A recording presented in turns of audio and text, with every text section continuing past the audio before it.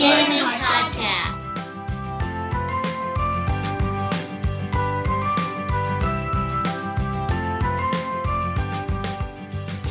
Hello, everybody, and welcome to Engage, a family gaming podcast. This is Steven Dutzman. I am your host, and this is the official video game and board game podcast of Engage, FamilyGaming.com. That is a website on the internet where parents like myself and all of my co-hosts come together to give you the information that you need to get your family game on. You probably heard it from the audio quality. This is a special episode. It is a ride-along episode. I am here with a very special guest who I will introduce in a moment. Like the most special guest. I know I always say it's special. This is different. We are driving to go pick up the Infinite co-host in Vermont, New Hampshire, Vermont. One of those. They're the same to me. Sorry if you live in either of those states. I don't know where my brother lives. I just know he's in Vermont, and she works in New Hampshire. It's weird. So we are on the way, and I thought, why not pull out the microphone and record a very special episode. Today I am recording the very first ever multi-generational podcast for our show because I have my mom today, and we're going to talk about the fact that my and my brother's love of gaming is 100% the direct result of their support and their interests when they were younger, and how it just kind of naturally flowed through time. Because I thought that was an interesting topic to talk about, because, you know, a lot of folks talk about, you know, their kids kind of spontaneously developing interests, and I think, while in some cases that is true, I think we impact the things that our kids are interested in a whole lot more than we give ourselves credit for. So, stay tuned. It's going to be a wild ride, literally, because I'm driving through Springfield, Massachusetts as we record this. Okay, everybody, this is Steven. This is a very special ride-along episode of Engage, a family gaming podcast. I teased it at the top. It's a very special episode among very special episodes because today I have my mom here. So she is the mother to me, the mother-in-law to my wife, and the mother to the Infinite co-host. So she is kind of responsible for this whole operation getting going. And as we had our little pre-production meeting, I learned things that I did not know before. And I learned that she is probably more responsible than I even knew up until 20 minutes ago. So, Mom, introduce yourself. Hi, I'm Nancy, the wonderful mother of the wonderful Stephen and Michael, and mother-in-law of Jenna, and I'm happy to be on Engaged Family Gaming. Well, thank you for being here. You're kind of trapped, so you didn't really have much choice, but I'm glad that you're excited. So, we didn't really know what we wanted to talk about initially, right? So I asked you to come on the show because we were going to be driving for 3 hours to go get Michael. And I was like, hey, we should probably record something because I need to record something. And we'll wing it. And so we just kind of got talking before I turned the microphone on and had a really interesting conversation about the fact that games, you know, they were important to you and to Dad well before we were involved. Well, before you were even born. And I did not know that. And so I thought that was interesting because it kind of helped kind of shape a lot of those little decisions and the things that you guys did, you know, back in the before times. Yeah. Kind of shaped your attitudes towards games when it came to me and Michael. So I thought we would just do this kind of like an interview. I know all the answers, but we're gonna make pretend because I think it's the lesson I think people are gonna come out of with this is that you know, there is the things that we care about as parents absolutely pass on to our kids, and the support we give them in their hobbies and their interests absolutely kind of carries on and has an impact.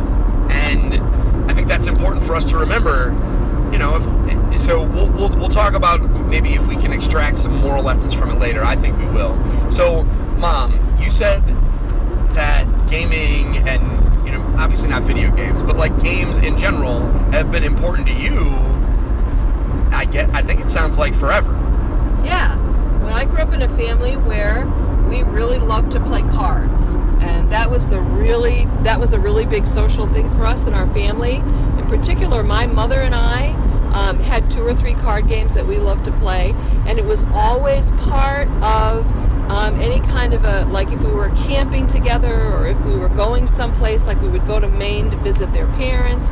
Whenever we did something social, we always had cards with us, and sitting and playing cards with my mother, and in Maine with my grandmother and my great-grandmother. It was an important part of our time together, and we really, really loved playing cards and games. Mostly Monopoly. There weren't a lot of games around when I was a kid, but many different card games. And then when I went to college, there were 2 or 3 people, in particular a college roommate I had for a couple of years, that we played cards all the time. We played Spite and Malice. We played, a lot of different card games that were popular at the time. And then, so it just has always been like a real important social thing for me, and it was for your dad as well. When we got married and he was a student at the seminary in Bangor, games were how we socialized. Nobody had very much money. We were all college students. We were all broke. But the big thing we used to do every Friday and Saturday night is we would potluck a meal, potluck some hors d'oeuvres, desserts, whatever, and play games. And so that was what we did for fun. And we played a couple of board games. Board games were way big then.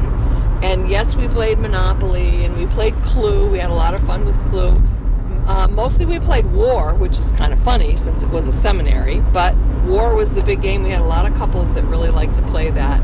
So that's what we would do. We would get together and play board games. Different people owned 1 or 2 games, and we would get together. So it's been a real important part of our life before we had kids, when we were growing up. Sure. And so let's say, obviously the board game market has just gone crazy in recent years. Do you think if we just kind of transplanted your kind of college experience to now, that you guys would have gotten into that board game thing just the same and just been playing some of the designer games like we were? Or do you think that was a product of the time, that those cards were just what you had and you made do with it? That's a good question. Yeah, cards were what we had. I have to tell you, I'm so impressed with the board games now. The artwork and the theory behind them, the lessons that you learn from playing them, the strategies are much, much more sophisticated, and absolutely like physically beautiful and fun to play with. Yeah. And so it's I'm sure that would have appealed to us, and we might have, like, instead of picking out a couple decks of cards every time, we might have had 1 or 2 favorite board games that we played more at the time. So they're really great. I'm just so impressed with what they offer now, especially the artwork. They're beautiful. They're just beautiful. Man, and having seen some of the games that are coming out in the next couple of years, yeah, you ain't seen nothing yet. Yeah. It's just getting crazy. So, I like to think that I like to imagine, you and Dad when you were, in graduate school and things like that, or seminary, playing Ticket to Ride. It just strikes me as something that would have happened now that you guys have told me those stories. So obviously games were important forever for you guys, and maybe not so much for Dad, but he jumped right on the bandwagon when he met you. Well, and he was big at Trivial Pursuit. It was during the time in the late 70s when we were first married. Trivial Pursuit was just coming out, and Dad was particularly good at Trivial Pursuit, which we always played in teams, and everybody wanted to be on Dad's team because he had this base of knowledge of geography and world history and American history that he just really excelled at that game. And I think it was while we were playing Trivial Pursuit that Dad really developed the love for doing something social, because he felt he was really comfortable in that genre. Sure. Well, we do know he's always loved trivia games, which is cool. So so we do know, he always loved trivia games, and that's pretty cool. So what I kind of fast forwarding a little bit, I remember, after I was, born, and after Michael was born, we lived in the parsonage in Winchester, and you guys had this closet that was always kind of mythical to us. And part of that was because when we were very, very young, we were not allowed to go into it. Because you didn't want us to, bust up the games. It wasn't until we were so old that you couldn't really stop us that we went in and then busted up all the games. So I apologize for that. But that you had a closet that was full of games and puzzles and stuff like that. Like how? So I mean, you described that you had cards because that's all you had, and yet I remember somehow in between that period of time and us being a little bit older, after you had moved away from Maine, that having like this whole closet full of boxes of different games. So how did that come about? Like, how did you kind of make the transition from you had a few games in your collection and it was really all about like a community, like a real gaming group? That's what we would call it now. We would call it a gaming group.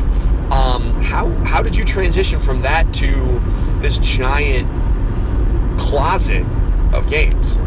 Well, first of all, we discovered some games that were two-player games that we really loved playing together. And one of them was backgammon, and the other one was Mancala, the African stone game. And so that was kind of the beginning of us buying games to have at home that we would play with each other, or that we would teach individual friends as they came over. And we were really looking forward to having kids and playing the games with them. By the time, the closet grew, obviously, one of the things was we were both really careful about taking care of games. I think the Monopoly game that we had, that old yellow box where all four corners were broken and taped back together, had been mine since I was a little kid. And we were really careful with them and with the pieces so that we kept them for a very long time. When we had them forever. I always had asked for puzzles when I really loved doing puzzles, and so we had several of those too. But we collected games because we were looking forward to playing with them with our kids. And that's how it started from the time that you came. And you talk about being careful with games. You were very, very careful with all of the pieces and all the little spinny things. Whatever was in the game, you took really, really good care of it. So the games that you had when you were little, you had until you had your brother Michael kind of running through them as a toddler, and we had to replace some of them then. But you took really good care of them. So we were able to develop this pretty big closet full of games. Yeah, I mean, in that game closet, I think it serves the same purpose, and in my mind, as like the shelves that we have full of games for the kids, right? It was just this pile of cool stuff to play with and to experience. Now, there's one game in particular that I think really impacted me and Michael, and somehow, and I don't know if you remember this, and if you don't, you can just say you don't, but do you remember how you came across that Dungeons and Dragons adventure that was in that closet? I don't. Do you remember? I don't remember. No, I mean, there was a box that was a Dungeons and Dragons boxed adventure. It didn't have any of the other books like the Monster Manual or any of those things. It was just an adventure that I always asked Dad, if he knew what it was and if he could teach me, and he was like, no, you got to wait until you're older. And eventually, when I was in middle school, I finally convinced him to let me open it up and look at it, because, I was in middle school at that point. I was reading like real fantasy novels. So he was like, fine, you can take it out and look at it. And by that point, like it was easily a decade old, and the staples were all rotting away. And wow. But it was one of the, what was interesting about it, and had I known better, in hindsight, I would have preserved it more, because what it was one of the first Dungeons and Dragons boxed adventures. that I'm sure maybe Dad picked up somewhere along the way or was gifted to him. People used to give us games as gifts because they knew we liked them. So someone might have bought it for him not knowing that it wasn't really a board game, that it was something else entirely. Right. Because back then, Dungeons & Dragons, there were a lot of people that didn't, that was in the 80s. Right. In the early 90s, so a lot of people didn't really know. They either didn't know what Dungeons & Dragons was, or some people, thought it was kind of demonic. Somebody might have bought it for Dad as a joke. I don't know. Well, he worked with youth groups, both at the church and at Silver Lake, and so he would hear a lot about stuff like that from the kids that were in the church groups that he worked with. And it could very well be that one of those kids suggested to him that this might be something that would be interesting. Yep. That's the kind of thing that would happen. So we had it, and obviously, as you know, Dungeons & Dragons, the fact that we started playing, that has shaped a huge portion of our interest in fantasy, and obviously both Michael and I LARP, which, we've talked about that on the podcast before too, that's something that, that one little box in the closet has shaped, we've been LARPing for almost 20 years at this point, It's pretty interesting too. I don't know if you know this, but there was a lot of, when the whole Dungeons & Dragons phenomenon came out, there was a lot of social pressure against parents allowing their kids to play Dungeons & Dragons. I remember. Yeah, people used to say, oh my gosh, I can't believe you let your kids play with that. Isn't it like demonic or something? People really thought that there was something negative about it. Well, I remember... We had to defend it, that it was a good thing. Yeah. Well, I remember when Michael was in middle school, he had a mentor at the church, the lady that helped him with photography. Right. And they would go out on long drives for him to take pictures, and he'd talk to him about his interests, and he talked about Dungeons & Dragons. And I remember her coming up to me and Dad and saying, well, he keeps talking about this Dungeons & Dragons stuff, and I would really recommend against that, because I don't think that's a great idea for kids to get involved in. At which point, I still remember to this day, to Dad, responding to her and saying, no, it's just a game with some make-believe, and it also depends on, what you do. And I trust my kids to, they're the heroes, and it's just make-believe. It's cowboys and Indians, and you get to choose what kind of cowboy you are. And wow. she accepted, believe it or not, I think she accepted that answer as well as a lady who was probably nearing her 80s at that time could. I'm sure she was not, she was like, oh, okay. Yeah, he did defend it. He defended it, yeah. He had it felt like a very practiced response. And I remember thinking to myself that he had probably given that answer a couple dozen times before. Yeah. Maybe more so because he was a minister, but yeah, people would ask him about whether or not he thought it was okay for you guys to play with it, and he felt it really was. Yeah, the only reason he hasn't played is just because he never had the time. Right. And then the only reason he hasn't tried LARPing with us is because, obviously he's a little physically older, but also because he works on Sundays and most LARPs are on weekends. Yeah, that's true. So that kind of makes things a little bit harder. So that's the board game he's stuff. He's really not much of an outdoors guy. He's not much of an outdoors guy. He really isn't. That would not appeal to him. It would not.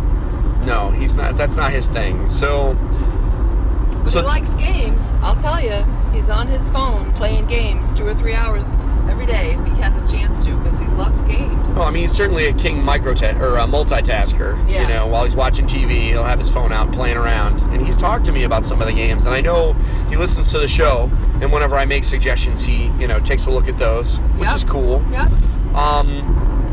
An unintended portion of my audience didn't think Dad would be taking game recommendations from me, but I'm glad that he does. Yeah.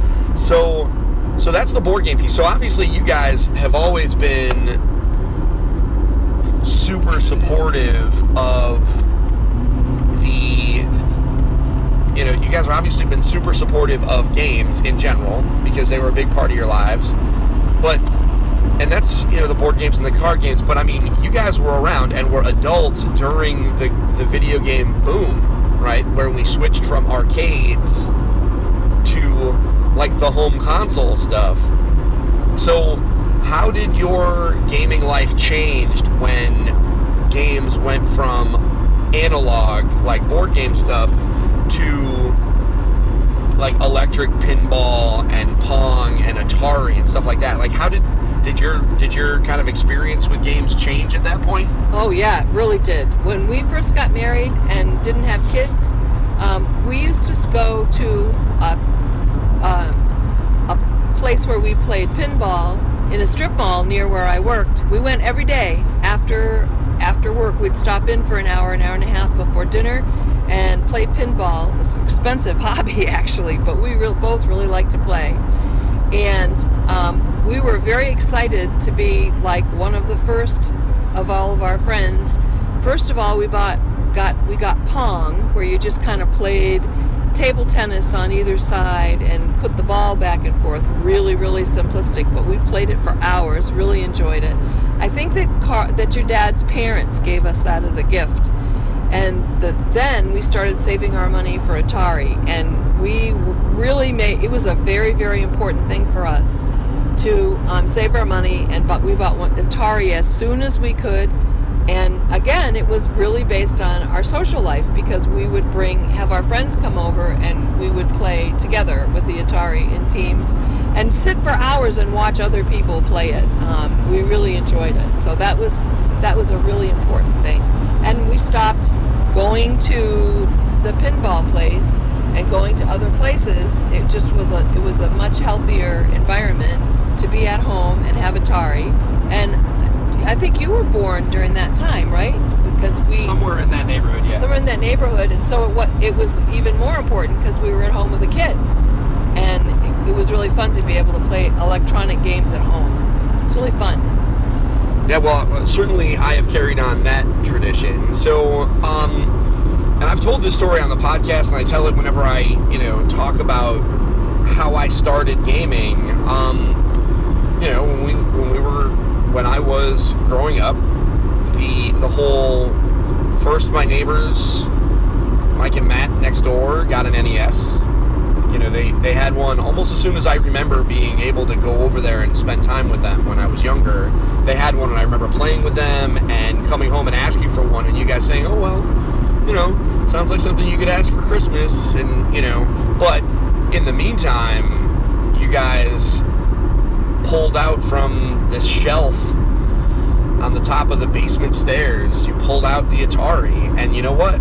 It wasn't what I asked for, but man, it definitely held us off for a while. Yeah, you enjoyed it. Because that was also, kind of, if I remember my timeline correctly, that was after the crash. So, or right around the time of the crash, where, Atari, where everything kind of went away and video games were kind of maybe going to go away. And so you could go to a garage sale then, and I still remember it when I was younger. You would send me to garage sales every once in a while with like $3, and I would come home with like a handful of games that I had never seen before, and some of them were terrible. But the idea of, and I still do that to this day, the idea of like trying to bargain hunt and finding more games for not a lot of money, like I still remember doing all that. And man, it was fun. You were good at it too. You found some real gems. Yep. Yeah, you did. You played with that Atari for a long time. And then I remember one day, and we tried to figure it out. I can't even remember what time of year it was or what season, because we were indoors. But I remember there was one night, it was after school. You brought me inside, and Michael, and maybe baby Katie, when she was super young. Yeah. And you brought us, and you sat us down in our living room, and you were like, all right, hold on. Dad's got a surprise for you. And you sat us down, and he walked in with this giant bag. And I remember up until that point, I had no damn idea what you were doing. Right. Like, for all I know, you could have, who knows? It could have been anything. Yeah. But as soon as I saw the big square shape in that bag, I knew what it was. And I didn't believe it. And he had gone out, and I know you guys had saved like crazy. Yep. To get that NES, and we had it. It was a big deal to us. And then we had to wait downstairs while Dad went up to install it, and it felt like an hour. It was the worst. And so we went upstairs, and Dad was playing Duck Hunt. Yep. And you thought it was the coolest thing, and I still remember you laughing when the dog popped up and was laughing yeah. when he couldn't shoot anything. And then I remember, hey, is it cool if I play Super Mario Brothers? To which at that point you had no idea what the hell it was. No You'd never idea. seen it. No. Because back then you didn't see TV commercials for stuff. Like it's now, if I'm like, hey, I want to play Call of Duty, you had an idea what that was because Right. you saw the commercials or you read about it or Right. something like that. That wasn't how games were covered back then. So you had no idea what the hell Super Mario Brothers was. Right. Right. And so you were like, so I remember you looking at Dad and being like, is this okay? Is it safe? Can he do that? And and I was like, of course it's fine. Yeah. Let me do it. And I played it, and you were like, holy crap, And so that little interaction, right, was, I still, bill it as being like, I still do that today. That's like that one question, like, is this okay, is a driving force behind what I do. Like that one little interaction is, yeah, of course it's okay. Yep. Maybe not everything was. And I remember us having arguments about whether or not Castlevania was too violent. Right. Or, like you wouldn't let us buy Mortal Kombat. Right. Even the Super Nintendo one that didn't have blood in it, because you knew that was just blood that they changed the colors on.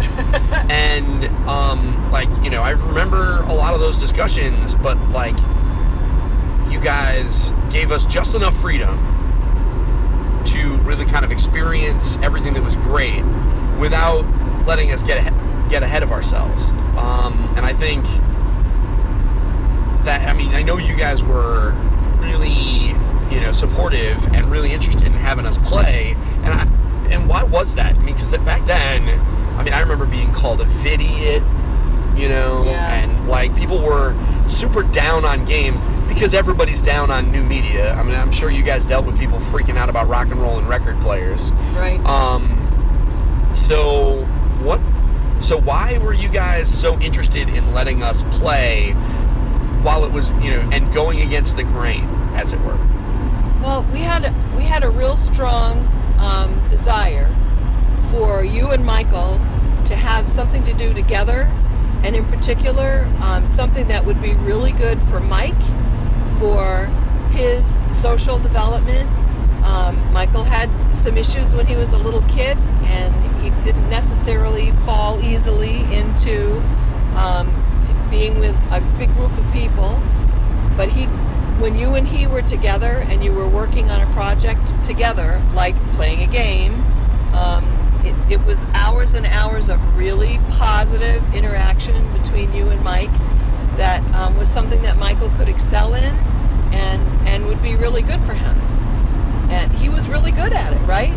Right. And it was something that he could talk to other people about, and that's why it was so important to us. It was just as it had been an important part of our social life when we were in school, it was a really important part of your social life and Michael's when you guys were young. And we really wanted to do whatever we could to support, you guys having fun together and enjoying each other's company as brothers, and doing something that would fit in with and be part of the kids in the neighborhood, Mike Sure. and Matthew who live next door, and something you could talk about at school. It was a very enjoyable time, a real positive experience for Mike and for you, obviously. Yeah, no, life-changing and life-shaping. Changing is the wrong word. But, so, I think the way I think about it with Michael is if he was going to fixate on something, isn't it that much better that he found something that he could fixate on with me, and that was also, better to fixate on video games than on any number of other things that you know, he could have fixated on like Roman mythology, you know, like, and like what good is that going to do? And while some people would argue that like video games are quote unquote useless, we all know people who fixate on the New York Yankees, right, the Boston Red Sox, right, and those serve as useful conversational tools. And in the modern digital age, knowing about video games is not taboo. Right. You know, exactly. I talk to directors at work about the games that we play, and things like that. So knowing about games is not the same as it used to be. You know, so, and you guys kind of saw that ahead of time. Maybe some of it was a little, you know, serendipity, you know, because who knew that video games were going to be as big. But, you know, the fact that he can talk about it in an intellectual way has been of value to him socially into his adult life, and same with me. Right. And LARPing, so important to both of you, yeah, but particularly to Michael. Yeah, I mean, right down to the fact that he met his wife there. I mean, it's been really important. I mean, the other important thing about that, though, was that it was a safe activity. It was a time when, you know, I hate to say when I was growing up, but when I was growing up, you know, kids would get on their bikes and leave the house in the morning, be gone all day, and come back when the streetlights came on. I mean, it was a really safe world. When you guys were growing up, the world was changing, and having something to do that's really fun at home with your brother that was safe, rather than, you know, we lived on a busy state road. It just was a really good, I hate to use the word wholesome, but kind of wholesome activity to be spending time together on a gaming system, especially when you were building something together. So we really enjoyed that. We loved watching you guys playing together. Yeah, well, and we certainly enjoyed playing it. So one thing I want to talk about is, you know, one of the things that you mentioned during our kind of pre-production chit-chat before, I hate to call it a meeting because that just sounds way too official. We were drinking Dunkin' Donuts and driving on a highway. But one of the things you talk about is, like, you know, the different skills that we learned while we were playing games, and how you thought some of that was valuable. And one of the things that I still remember is, like, the negotiation. That, you know, all my learning how to negotiate and discuss, you know, between figuring out what video game to rent on Friday, because, you know, I know that was big for a whole bunch of years. We would go to Blockbuster or Galaxy Video or whatever was around and rent a game on Friday and bring it back on Sunday night. Right. And the negotiations about what we would bring home. I still remember some of those Friday night discussions. There was a video store that was like underneath a furniture factory back where we used to live, and we would go and we would pick one game, and we would pick it on Friday night after school, and we'd have to bring it back like on Monday. You know, you would do it after work or something, and it was, you know, some of those were some hard-fought discussions. Right. Had to be something you could beat in the weekend because you'd have to bring it back. Yep. Yeah. Or if it wasn't, we would have to, you know, there were lots of criteria. We struggled. But not to mention what to ask for Christmas and birthdays. And then Christmas and birthdays, because, you know, as many folks know, you know, my birthday is in November, and Christmas is obviously in December, and then Michael's birthday is in March. So we would very often, you know, we would get the holiday preview, you know, because we got Nintendo Power forever, thanks to you guys. Right. I still remember, you know, it took a while to convince you guys to let us get the Nintendo Power magazine, because it was an investment. We didn't have a lot of money, but that you let us get into it initially when they gave away the free game. Remember when they gave away Dragon Warrior, and they're like, and you were like, wait a minute, so we can buy a magazine for a year and you get a free video game? Man, I still remember when that game came in the mail. Right. Whew. And games were expensive, right? Games were expensive. They were, No, it was a real good value for us. And I know now that I listen to like video game podcasts and things like that, so many people have the same kind of journey as me, where they started reading video game magazines. And really, once you saw what that magazine was and how much me and Michael just tore that magazine apart, You know, it was like the Trojan horse, because once you saw it and how much value we got out of it, until I left the house, we had subscribed to it. Absolutely. And I would remember getting like the Nintendo Power towards the end of the summer, where they would do that holiday preview, and me and Michael would sit down and make a battle plan. Right. Because most of the games we got were between my birthday and his. And sometimes we would be able to put together some money from mowing the lawn or doing whatever to be able to grab something relatively inexpensive, every handful of months in between. But like the big stuff came at the end of the year, and those were some of the harshest negotiations. I wish we had saved some of the papers. Yeah, right. Where we made like our lists and like narrowed them down one by one. I mean, in retrospect. Yeah, I want to say too that we can't overlook the fact that I know you're both young adults now, but you guys were more than 4 years apart in age. Yep. And if you're a parent and you've got kids that are, 4 years apart, that's a lot of years apart when your kids are little. And Yep. It's hard to find things that kids not only enjoy doing together, but want to cooperate on. Cooperation among your kids is like one of a parent's biggest goals. Yep. And it was a really important part to us of that this was something that you guys did together. And that friendship developed, and to this day you guys are still close, and I think that's in a large part responsible for that. What do you think? I think gaming is always something that, we're going to pick them up now, and we're probably going to drive you crazy. Hopefully we'll buy a magazine or something so you won't lose your mind. But we're going to talk about, games in some shape or form for a whole lot of the drive back.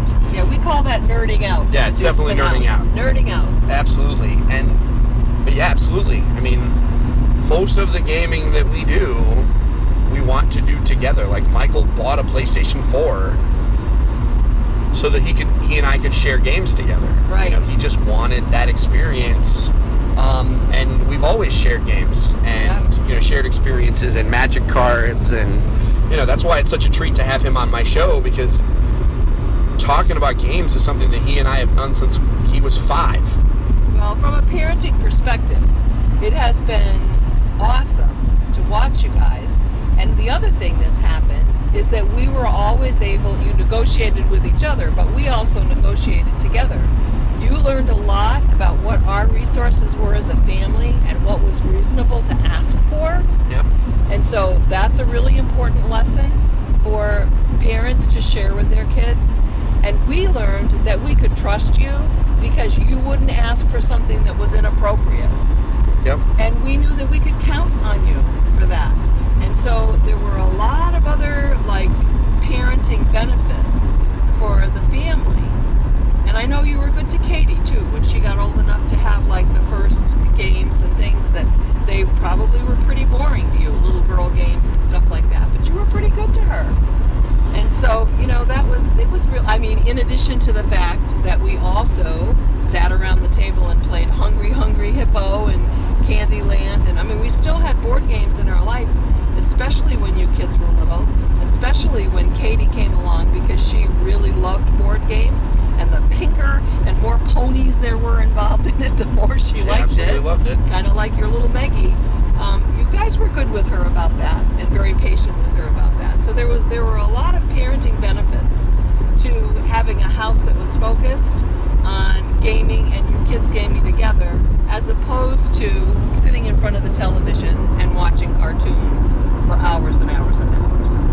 Yeah, which we still found time, but you're right. The fact that we are so used to, I still struggle sometimes with watching long stuff because I am so used to the bulk of my entertainment being interactive. Right.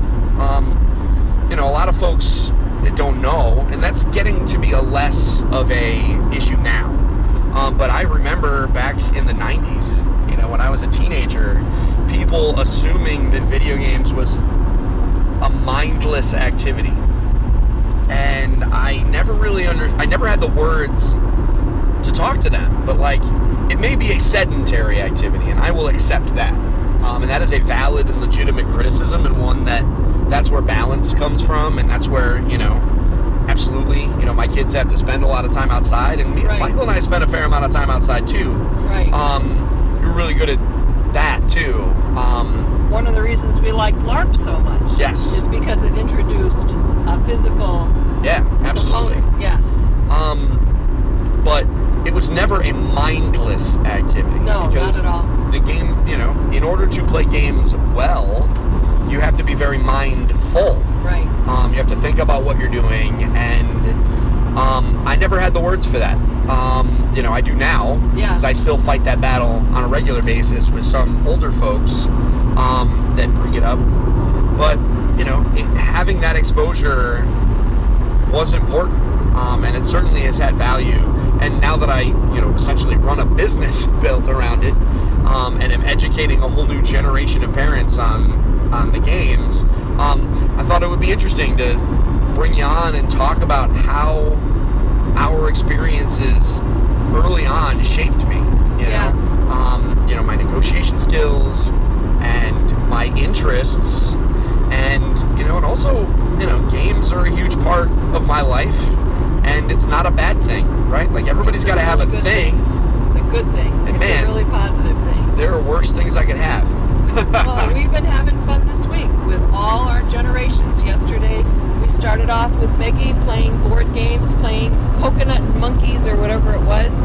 What's that game? It's called Coconuts Crazy Monkeys. Coconuts Crazy Monkeys with Maggie, who the smile went from ear to ear, and we were all involved in it. We were all having a great time, and we played straight through until we all basically fell asleep at the table playing cards, the 4 adults. And I just think it's such a wonderful activity for everybody to be together. And that brings us back to your earlier point about the moral lessons that are involved. And it is true that, I really firmly believe that parents need to be aware of the fact that you're making a movie every day and your kids are watching it and you're the director, and you got to make sure that to the maximum extent possible, the movie they're watching, they're learning something from about how to be a happy, successful person. And I think that parents who enjoy playing games together and being with other people is a really, really valuable thing to teach your kids for all the reasons that we said before. I agree, 100%. So, you heard it, folks. I'm going to steal that line probably. You're making a movie every day. Every day you're making a movie. Your kids are watching it, and you're the director, so you may as well make it something that they are learning from. Because the reality is they're going to learn whether you like it or not. So make it a good one. So this has been a very special ride-along episode of Engage, a family gaming podcast. I appreciate your patience. Obviously, these episodes do have some audio issues, but we thought this would be valuable to do, and it was certainly fun for us. So we hope that you enjoyed listening as much as we enjoyed recording it. If you enjoyed this episode, I would absolutely love it if you'd head on over to iTunes or Stitcher and give us a review. Maybe head on over to Podbean.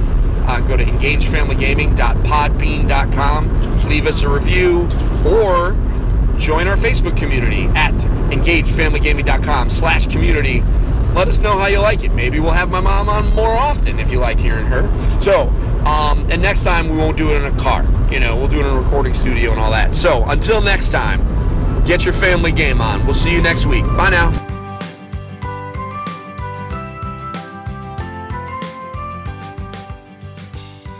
Thank you for listening to Engage, a family gaming podcast. Thank you for listening. Thank you for listening. Tune in next week.